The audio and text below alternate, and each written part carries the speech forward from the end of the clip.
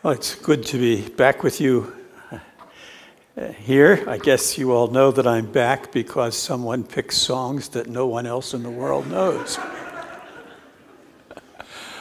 I have to tell you an anecdote of a church I served in New Jersey, and we were all sitting around one Sunday school party, and I said to them, well, I don't really understand music. I just pick things on the basis of the words. And the organist turns to me and looks at me and says, we all know that.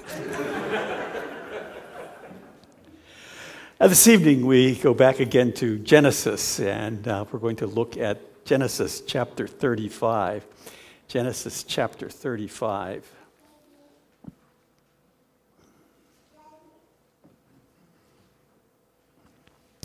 Genesis chapter 35, and I will read the entire chapter. Listen now as God speaks to us in his word. God said to Jacob, "Arise, go up to Bethel and dwell there. Make an altar there to the God who appeared to you when you fled from your brother Esau." So Jacob said to his household and to all who were with him, "Put away the foreign gods that are among you and purify yourselves and change your garments. Then let us arise, go up to Bethel, so that I may make there an altar to God, to the God who answers me in the day of my distress and has been with me wherever I have gone." So they gave to Jacob all the foreign gods that they had and the rings that were in their ears. Jacob hid them under the terebinth tree that was near Shechem. And as they journeyed, a terror from God fell upon the cities that were around them, so that they did not pursue the sons of Jacob.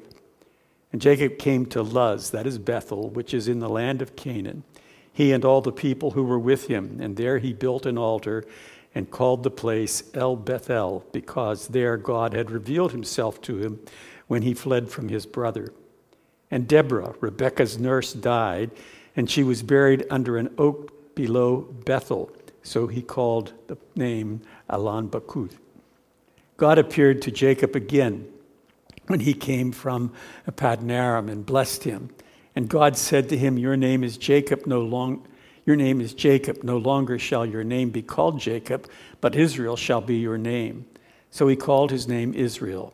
And God said to him, "I am God Almighty, be fruitful and multiply. A nation and a company of nations shall come from you, and kings shall come from your own body. The land that I gave to Abraham and Isaac I will give to you, and I will give the land to your offspring after you." Then God went up from him in the place from where he had spoken with him, and Jacob set up a pillar in the place where he had spoken with him, a pillar of stone. He poured out a drink offering on it and poured oil on it. So Jacob called the name of the place where God had spoken with him Bethel. Then they journeyed from Bethel. When they were still some distance from Ephrath, Rachel went into labor, and she had hard labor. And when her labor was at its hardest, the midwife said to her, "Do not fear, for you have another son." And as her soul was departing, for she was dying, she called his name Ben-Oni. But his father called him Benjamin. So Rachel died. And when she was buried on the way to Ephrath, that is Bethlehem, and Jacob set up a pillar there over her tomb. It is the pillar of Rachel's tomb, which is there to this day. Israel journeyed on and pitched his tent beyond the Tower of Eder. While Israel lived in that land, Reuben went and lay with Bilhah, his father's concubine, and Israel heard of it.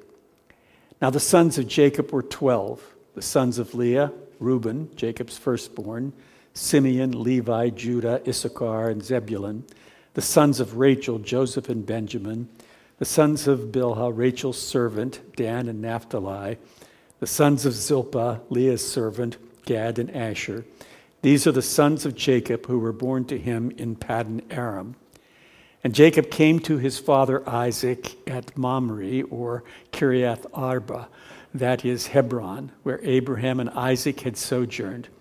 Now the days of Isaac were 180 years, and Isaac breathed his last, and he died, and was gathered to his people, old and full of days, and his sons Esau and Jacob buried him. Let's pray together. Our Father in heaven, we come to your word this night, and we come with expectancy. You have given your word for the benefit of your people, and we claim this night to be yours, that we belong to you.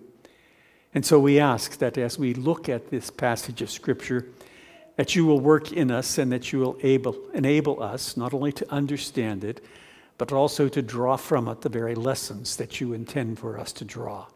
And so we pray that you'll be at work in us, Sovereign Spirit, so that we can understand and apply your word to our lives. For we pray this in Jesus' name. Amen. As we look at this chapter, we come basically, in some ways, to the end of the Jacob part of this passage of Genesis. We will see Jacob a little bit more as we go along, but by and large, we are going to leave Jacob behind. And it's interesting the way in which Moses has organized the book of Genesis, because he organizes it according to what he calls the generations. And if you go on into the next chapter, you'll see the generations of Esau, and then in chapter 37, you'll see the generations of Jacob. And if you read on, you'll find that the generations of Jacob really have to do with Joseph. So we're coming to a conclusion in some ways with the life of Jacob. And in this chapter, we have a number of different things that are going on, some of which we might expect because they have gone on before, but others of the things that we see here just sort of jump out at us with no real warning at all from the context. So let's try to look at this text, and let's look at it in kind of a way of geography. Let's look at before or on the way to Bethel.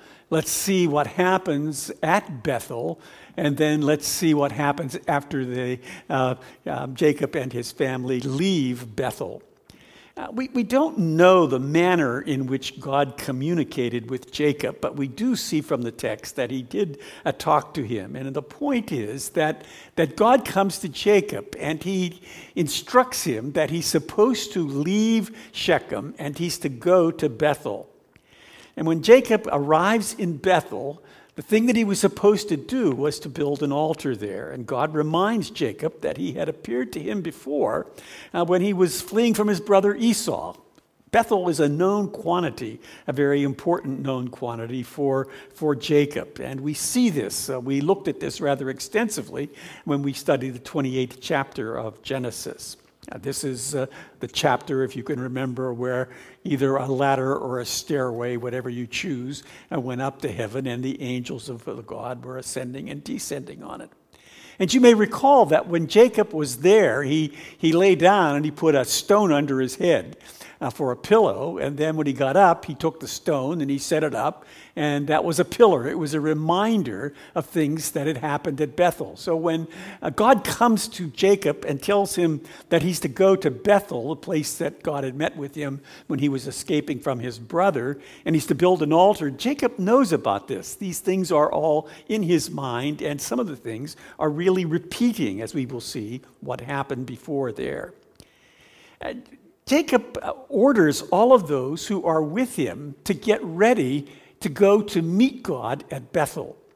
The preparations consist basically of two parts. One part is they're supposed to put away their foreign gods, and the other part is that they're supposed to purify them by one way in changing their clothes. We see this in verses 2 and then again in verse 4. We can only speculate about where the foreign gods came from. At least two possibilities are there. One of them is, these are the gods that Rachel stole. These are the gods that she took from her dad. You may remember that story. The way in which she stole those gods from her dad, hid them in a camel's saddlebag, sat on them while her dad came, and her dad never found them. So it's altogether likely some of these gods came from Laban, and they came by way of Rachel. The other probability of the way in which these gods came was that you'll recall after the rape of Dinah by Shechem, that the Israelites, Simeon and Levi, for example, killed all the people in the city of Shechem, and the rest of the brothers came, and they raided the place, and they plundered the place. And no doubt part of the plunder was these gods. So the Israelites have these gods, some of them coming probably from Laban, some of them coming probably from Shechem itself. Regardless of the source of these things, though, doesn't it strike you as kind of awful? The people of God, the chosen ones of God, Jacob, Israel, they got foreign gods. These gods are there and a part of them. Now, I don't think they're just carrying them around as trinkets. I don't think that's at all what they're doing. I don't think that they're carrying them around and hoping someday they can find a buyer or a high bidder for them. I don't think that's the case at all. It's altogether likely not only did they have these gods, but they were using these gods. And our first reaction to this is probably to go, and it's right for us to go, it's terrible. It's an awful thing. One of the things that God has tried to demonstrate to his people throughout all of their history, and particular even in this early history, is there's one God and one God only. That's very clear. That's clear. That's one of the things that separated Abraham out. That's one of the things that characterized Isaac. And we would think that's one of the things that characterizes Jacob. And there is a sense in which we can scratch our head and say, how in the world did something like that come about? That these people had foreign gods. And while we scratch, we understand. While we puzzle over how idolatry can be a part of the people of God, the children of Jacob, Israel's Israelites. And then we think, mammon, greed, Paul says, is idolatry. And all of a sudden, we understand. We understand clearly the manner in which false gods can come into the people of God, and they can be a part of the people of God who are that small group that gathers on Sunday night at Trinity Church, and lo and behold, we understand how idolatry can become a part of the people of God. But as we look at this text even further, we have to notice other things that go on, because it's striking what Jacob does with these gods. What does he do with them? He takes them and buries them under an oak tree. I don't know if you're struck by the kind of oddity of what happens there. And I can't imagine that Moses, when he wrote down this story, did not also remember what he wrote in Deuteronomy chapter 7, verse 5. Let me read that to you. But thus shall you deal with them. You shall break down their altars and dash in pieces their pillars and chop down their asherim and burn their carved images with fire. I wonder about Jacob. I wonder about him. God says, put away your false gods. And God also tells the people later that they're supposed to destroy all these false gods. And the reason why they're supposed to destroy all these false gods is so that these false gods don't get hold of them and lead them to worshiping false gods. And again, as I say that, I understand. I understand how it is that we want to put away the false gods, but we don't want to put them away too far. We don't want them so that there's never any possibility of them being found again. I suspect that's what's going on with Jacob, and that's what's going on with the Israelites. That yes, they're supposed to get rid of the false gods. Yes, they dare not go into the presence of this holy God, and this holy God that has been caring for Jacob and all of his family throughout all of the times, and as we'll see, continuing to do so. You don't dare go before him worshiping false gods. And yet, we do, don't we? We do it. We may be here tonight after having contemplated how we will serve Mammon or Eros this very day. So when we look at this text, the oddity of it both grips us And then the terribleness of it is that we actually understand this. Why didn't they completely destroy those idols? But in addition to ridding themselves of foreign gods, the Israelites were to purify themselves. And this fitted in again with the presence of the people of Israel before God at Bethel. And you may remember that the Israelites received a similar command when God came to them on Mount Sinai. Look at Exodus chapter 19, verse 10 and following from there. And there's speculation again about what are these clothes about? Why did they have to change their clothes? What was going on? And I think the speculation is probably true that a lot of these clothes were clothes that they got where? From the Shechemites. That they had plundered the city, and there they were, getting ready to go to Bethel, all decked out in their recently plundered outfits. And they're supposed to get rid of them because these outfits remind them, and not only about their sin, but also about the way in which Shechem and all about Shechem was directed toward another god. So these elements of consecration, ridding themselves of foreign gods and changing their clothes, were designed to impress upon Jacob and upon his company the sacredness of their meeting together with the Lord.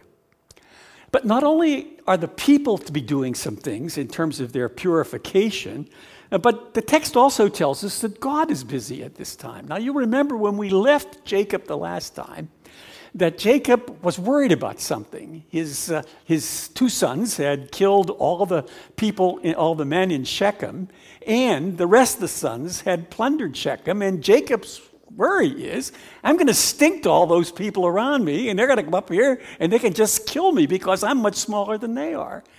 But God has not abandoned these people who have to be reminded not to worship false gods. He has not been abandoned because the text tells us that God brought some kind of terror on the people around about, some kind of terror. We don't know what that amounted to, but what it did do was to keep them from coming after Jacob. And so Jacob goes from Shechem to Bethel, and he gets there because none of these people attack him. And it's no simple accident. It's not like the Canaanites were sitting around saying, when it's a good time for us to get back at Jacob. They were frightened of him, and the cause of that fright was because God was at work in them as well. And again, I hope that we take some comfort in understanding the nature and character of God as this terror falls upon the Canaanites. Jacob then arrives at Bethel. It's probably about 40 miles, roughly that way, probably a couple of days walking with all the people and the cattle and goats and all that Jacob had. So it probably takes him at least 2 days to get there. And he goes there and he builds an altar. Jacob is obedient. God tells him, you go back to Bethel, the place where I met with you when you were escaping from your brother Esau. And when you get to Bethel, Jacob, I want you to build an altar. And an altar is built for one reason primarily, and that is so that worship can go on there. And so it was at Bethel that Jacob had that vision of the stairway. Here's where the Lord promised to bring Jacob back to the land and to give him the blessings promised to his grandfather Abraham and to his father Isaac. Here's where Jacob made that profession. We read about it in chapter 28, verse 21. The Lord, Yahweh, shall be my God. And when he comes to this place, he once again makes that kind of a vow. He obeys the directions of the Lord that he gave to him at Shechem. But we're reading about this, then bingo, into the midst of the text comes this statement that Deborah, the nurse of Rebekah, died. Now, if you're like I am, perhaps while I was reading that, you wondered, who is this Deborah? Where did she come from? What is going on here? Now, if you go back a little bit, you may find out something of who Deborah is. If you go back to chapter 24 of Genesis, verse 59, we read, this is when Rebekah is being sent away to go back to become the wife of Isaac. In verse 59 of chapter 24, we read, so they went away, Rebekah their sister and her nurse, and Abraham's servant and his men. Note, we don't even have her name. And here comes this Deborah, and she dies. And not only does she die, but Jacob names the place so that people will remember about the death of Deborah. And we are wondering, what is going on? And again, I think all that I can do in front of you is perhaps speculate a little bit, but what it seems to me is that we see, again, the reaction of Moses, the author, to Rebekah. We don't know these things about Rebekah. We'll see later on that she dies.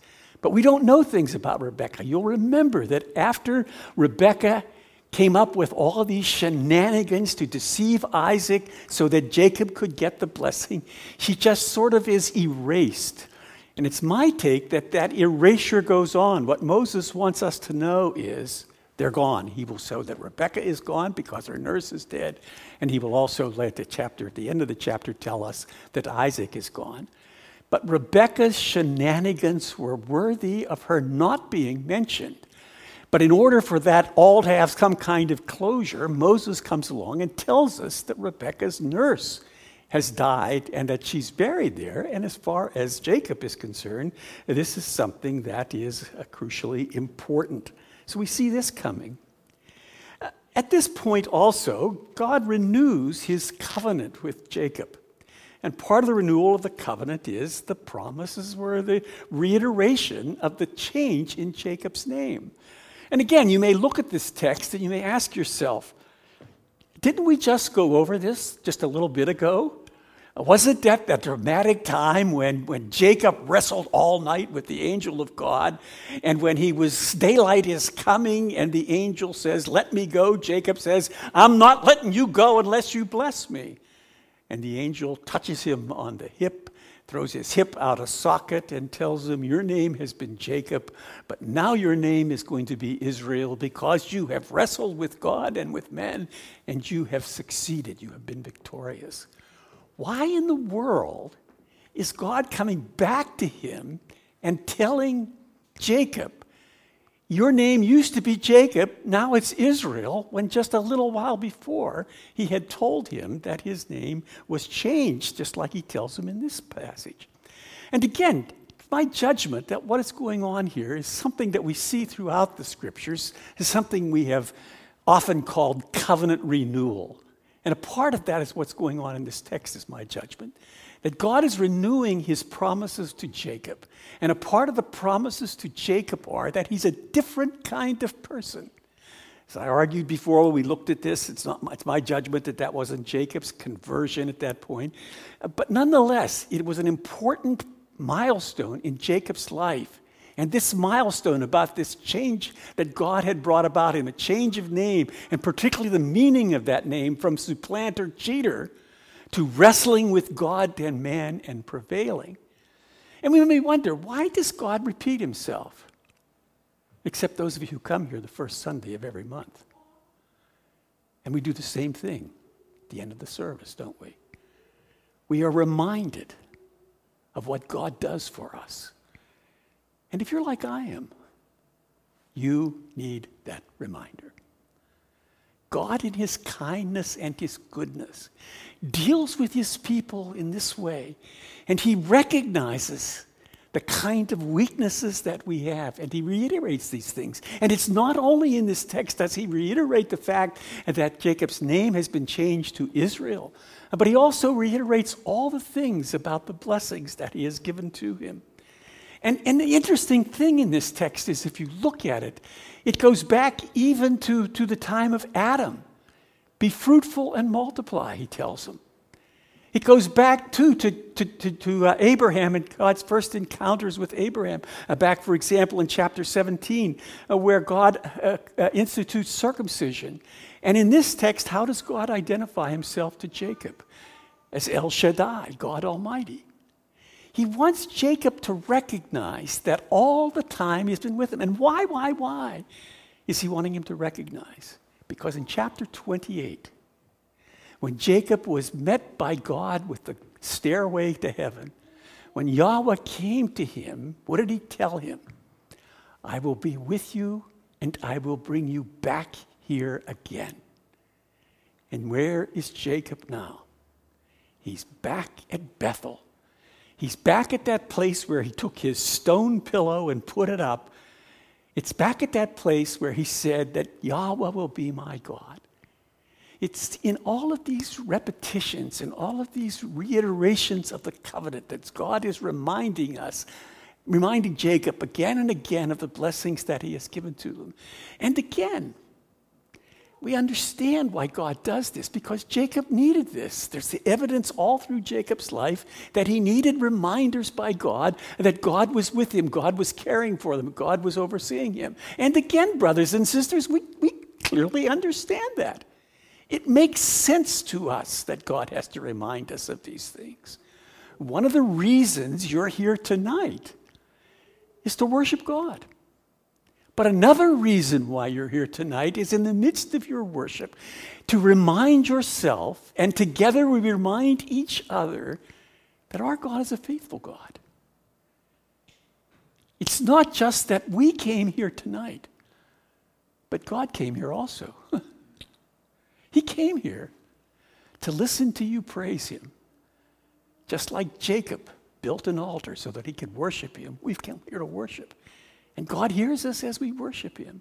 But he also came here this night to speak to you by the power of his Spirit in his heart, so that you will remember the things that are given to you. And so he reiterates to Jacob all of these promises that he has made to them before. He establishes these promises. He adds some things that were there before that he had with Abraham. It tells him that kings will come from his loin, from his body, and the same promise that he had given to Abraham, not one that he had given to Isaac. And there's a sense in which a commitment God made to Jacob in chapter 28 now is fulfilled. For I will not leave you until I have done what I have promised you. And a part of that promise was to bring him back to Bethel. Now he's back there again. And so Jacob once again sets up a stone and remembers who God is. So we've seen the things that happened before Bethel. We've seen some of the things that happened at Bethel. But the story also goes on and tells us about other things that happened after Bethel.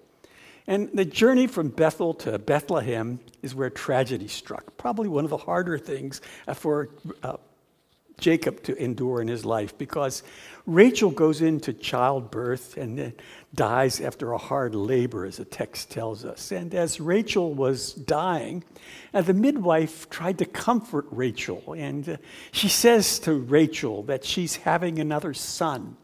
And you wonder just how this is going to help Rachel very much at this point. But remember, the other son, the one that she already had, was called what? Joseph. If this was quiz time, I could ask you, and what does Joseph mean? May I have another? And so the nursemaid tries to comfort Rachel by showing her that God is fulfilling and keeping the promises, the desires that she had, that she might have another son, and so this son is born. And we don't know how Rachel reacted to this. Rachel names the child Ben-Oni. Ben-Oni could mean the son of my strength. It's much more likely that it sounds like the son of my suffering, the son of my difficulty. And that's what Benjamin is. But when Jacob comes, he changes the name of the child. And it's odd. I think we ought to pay attention to that, because all the other children have been named by the mother or by the supervisor of their handmaidens. But this time, Jacob changes the name, and he calls his name Ben-Yamin. And this name means basically the son of my right hand. Somebody argues that it may mean the son of the south. I think that's not very apt. But it's the son of my right hand. And if you're a Bible student, you know somebody who's at the right hand is an important person. That's a place of honor. It's a place of honor that we find eventually that the Lord Jesus himself sits at the right hand of God. We find that. So he gives this child this wonderful name. But in the midst of all of this, Rachel dies.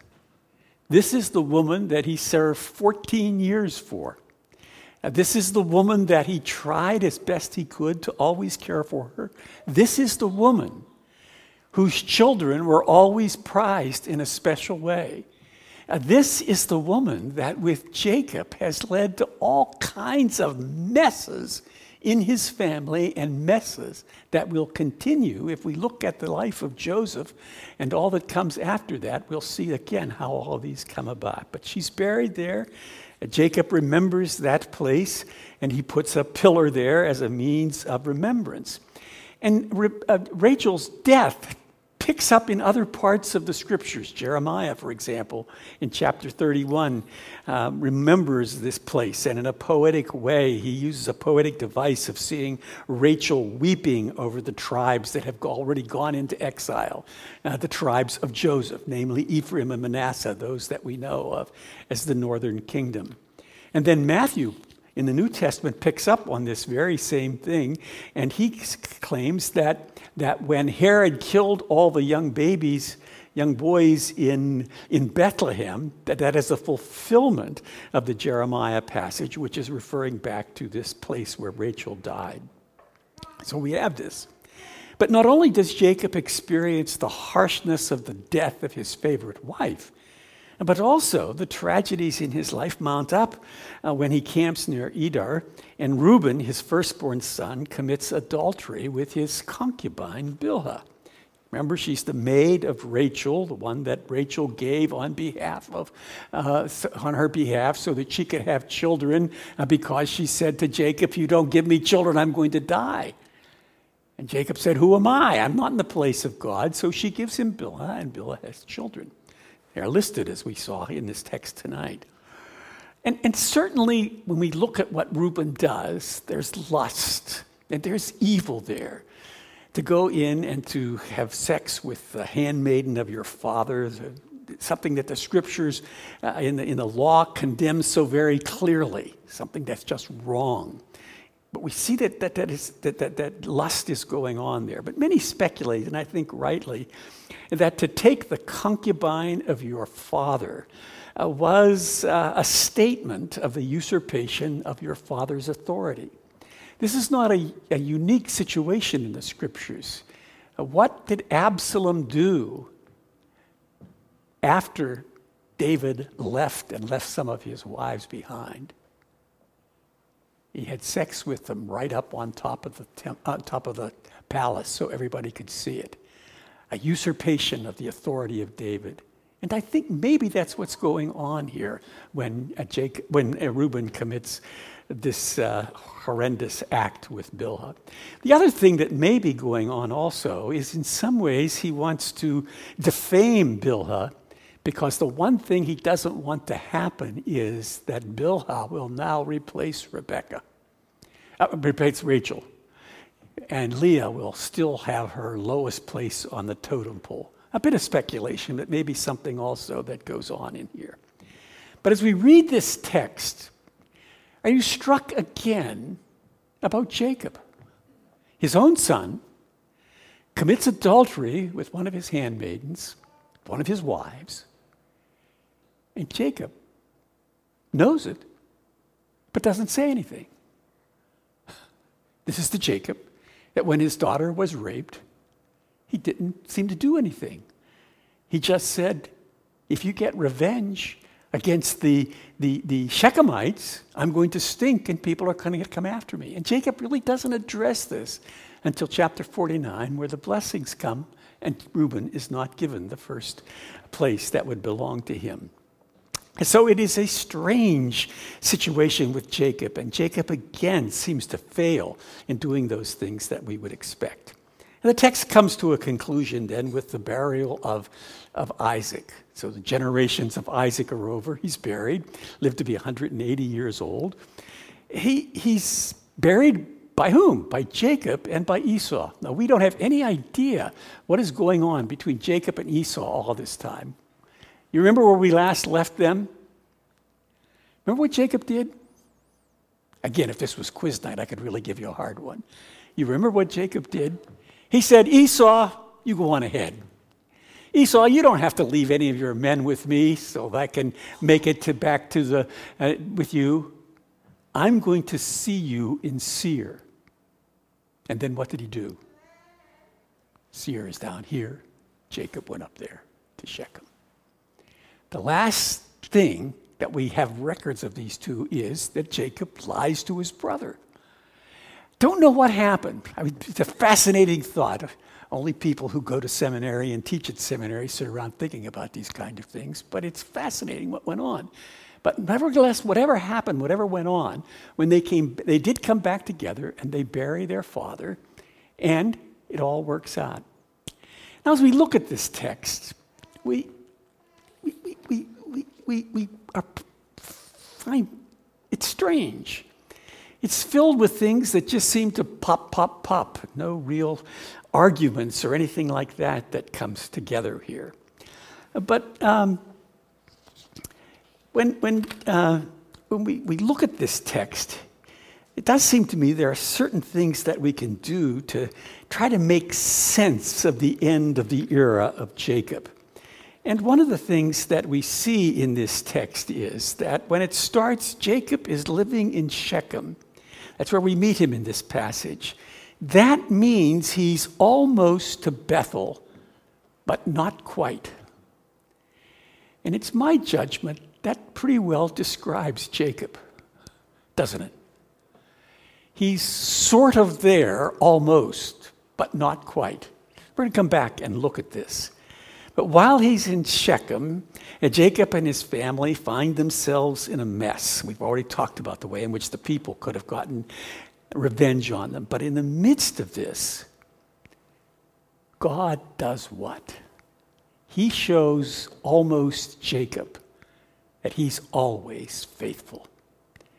Jacob, in numerous ways, has not kept up with the faithfulness of God. He's not done that. Jacob was told by Yahweh in chapter 28, "Behold, I am with you and will keep you wherever you go and will bring you back to this land, for I will not leave you until I have done what I have promised you." And now he's fulfilled that promise. He's brought him back to Bethel. Yahweh has continued to be faithful. He's kept the Canaanites from attacking them. He's brought them back to Bethel. All of these things are there. He's arrived at Bethel because of God's faithfulness. And it was a faithfulness that Jacob did not deserve. He's Jacob who almost obeyed fully. He trusted God, but he also continually took matters into his own hands. And again, we look at Jacob and we can condemn Jacob. And we ought to rightly condemn Jacob. Jacob fails in many of these ways. But the irony of it all is, brothers and sisters, we just understand Jacob. It just fits. We understand what it is for God to be faithful and for his people to almost obey him in the way in which he calls on us. And God's faithfulness is seen most clearly over against the weak but real faith of Jacob. As we look at Jacob's shortcomings, it's obvious that he trusts God. He believes when God says that the older shall serve the younger. He believes that. He believes that God is going to get him back from Paddan Aram back to Bethel. He believes that. He follows God along. But he doesn't quite do all that he's supposed to do. And as I look at Jacob, he reminds me of the way in which Paul describes God over against his people. You may remember in 2 Timothy chapter 2, verse 13, Paul says, "If we are faithless," referring to God, then he says, "he remains faithful, for he cannot deny himself." Surely if Jacob heard those words, he'd have said, God doesn't deny himself. He's faithful, even when we are unfaithful. Do you take comfort in those words, the way in which I take comfort in those words? That God will not deny himself. He's the God who has promised to be always with us. I will never leave you nor forsake you. I will be with you always, even to the end of the age. And he does not deny himself. Even someone like Jacob, even someone like we are, God continues to take care of us I find comfort in those words, and my suspicion is that Jacob would have also. We can also take comfort in the way in which God carries out the promises of his covenant to the patriarchs. We may miss the point of the repetition of the promises that Yahweh makes to Jacob, but we need to remember that these are the promises of the covenant first offered to Abraham, then offered to Jacob. God not only makes these promises, but he keeps them. And we actually live in the era when we see those promises fulfilled. In this passage, I mentioned before that there's something added to those promises that skipped a generation in the promises that were made to Isaac. God promised Abraham that he would bring kings from the loins of Abraham, and he promises Jacob the same thing. And this promise came to fruition through the tribe of Judah, son of Jacob. And the great king of the Old Testament came from Israel, came from Jacob, came from Judah. It was King David. We know that. But we know it even better, because it's not just King David, but it is, as the New Testament tells us, King David's greater son who came and fulfilled. That all of the things that were problems for Jacob, all of the almost obedience, all of the outright disobedience, all of the failures that Jacob had, but not only the failures that Jacob had, but all the failures that we also have, are taken care of for all of those who trust in great David's greater son, who trust in the Lord Jesus. We were told this morning, and I think it's important to tell you once again, that Jesus, that when he died upon the cross, he died to take away the sins of his people. He bore for them the punishment that they deserve. Jacob knows that full well because he's entered the promised land. And I can tell you tonight that if you trust that Jesus, you will also enter that promised land that prefigures for us what heaven is. That's what's given to us. As we look at this guy Jacob, as we see him for us, we see all kinds of things. And we will see all kinds of consequences of Jacob's wrongdoing. And we will see it in his dysfunctional family and the terrible things that will happen in just a few chapters ahead of us. One of his sons will be sold in slavery by his other sons, and that's sort of a relief because they didn't murder him. That's what happens. That's what happens because of Jacob's sin and wrongdoing. That's the kind of things that come. And we see Jacob's life, Israel's life, telegraphing all that we see unfolding in the rest of the Old Testament, of the people of God who were faithful. They believed. They trusted. They used the sacrificial system. They trusted. And then they didn't. And they failed. And again, we understand that. But we understand it much better than they did. Because we know, as I've already said to you, the end of the story. Kings came from the loins of Jacob. And a king came, and his name was Jesus. And he died upon the cross to make you his subject.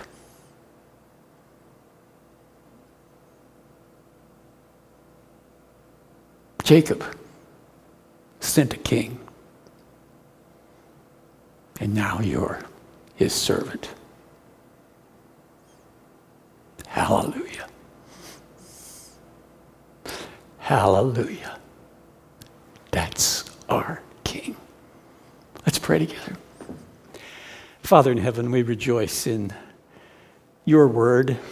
We rejoice, O Lord Jesus, in your ascending to your throne, that you are the great King, that you rule in our lives. We acknowledge and confess to you, O Lord, even when we believe we fail you so often, and yet you never fail us. And we know one day, O sovereign Savior, we will stand before you, cleansed.